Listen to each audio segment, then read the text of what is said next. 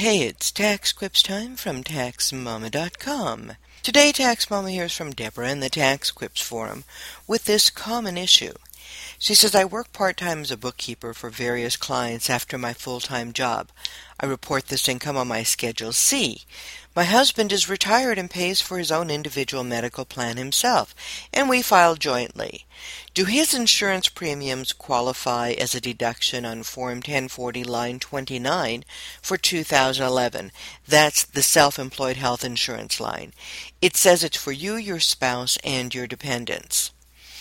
Well, Deborah, alas, in order to be able to deduct your husband's insurance, your company must have a written medical plan, and the company must be paying for the insurance, and he must be working for the company. In fact, even to deduct your own insurance, if you were paying for it, the company should have a written medical plan.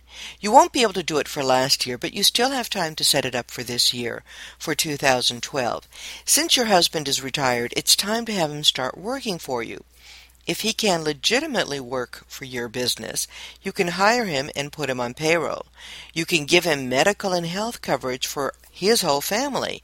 That means your business will be able to claim the deduction on Schedule C, not on the front of the tax return, and you'll be able to deduct his health insurance as well as all the out-of-pocket medical costs for both of you or for the family. You can create the plan yourself and follow the rules for Internal Revenue Code Section 105 plans, or you can do something using something that's already been created and administered by experts who've been doing it for decades. Years ago, I learned about the Agribiz plan folks. They do a terrific job with setting up and administering these plans for you. In fact, once you get familiar with it, you can recommend it to your clients as well. And remember, you can find answers to all kinds of questions about self-employed health insurance and other tax issues free. Where else? At TaxMama.com.